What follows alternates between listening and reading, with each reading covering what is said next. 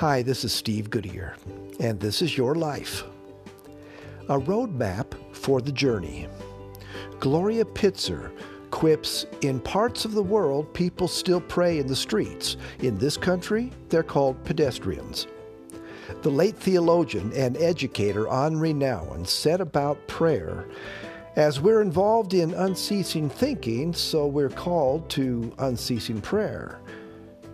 I've noticed that a lot of people believe in prayer, but they don't always believe in praying. For them, prayer is like a spare tire. They keep it in the trunk of their automobile and don't think about it most of the time. But it's there if they need it. When they have a flat tire, they turn to the spare to get them through the emergency.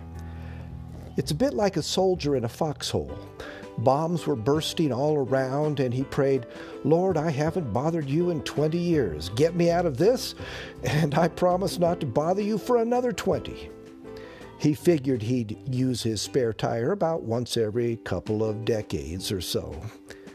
But I've noticed, too, that prayer for some other people is less like a spare tire and more like a road map. It's not something tucked away in a small compartment and rarely used. Instead, it stays open and spread out on the car seat.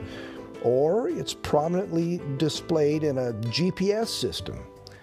It's used constantly. These people understand how necessary a road map is if they're ever to get where they want to go. For them, prayer isn't just for emergency use, but it guides them through the intricacies of life. I know that people of many faiths practice various forms of prayer, but I like thinking of it more as a road map than a spare tire. A road map can make a difference every day. This is Steve Goodyear.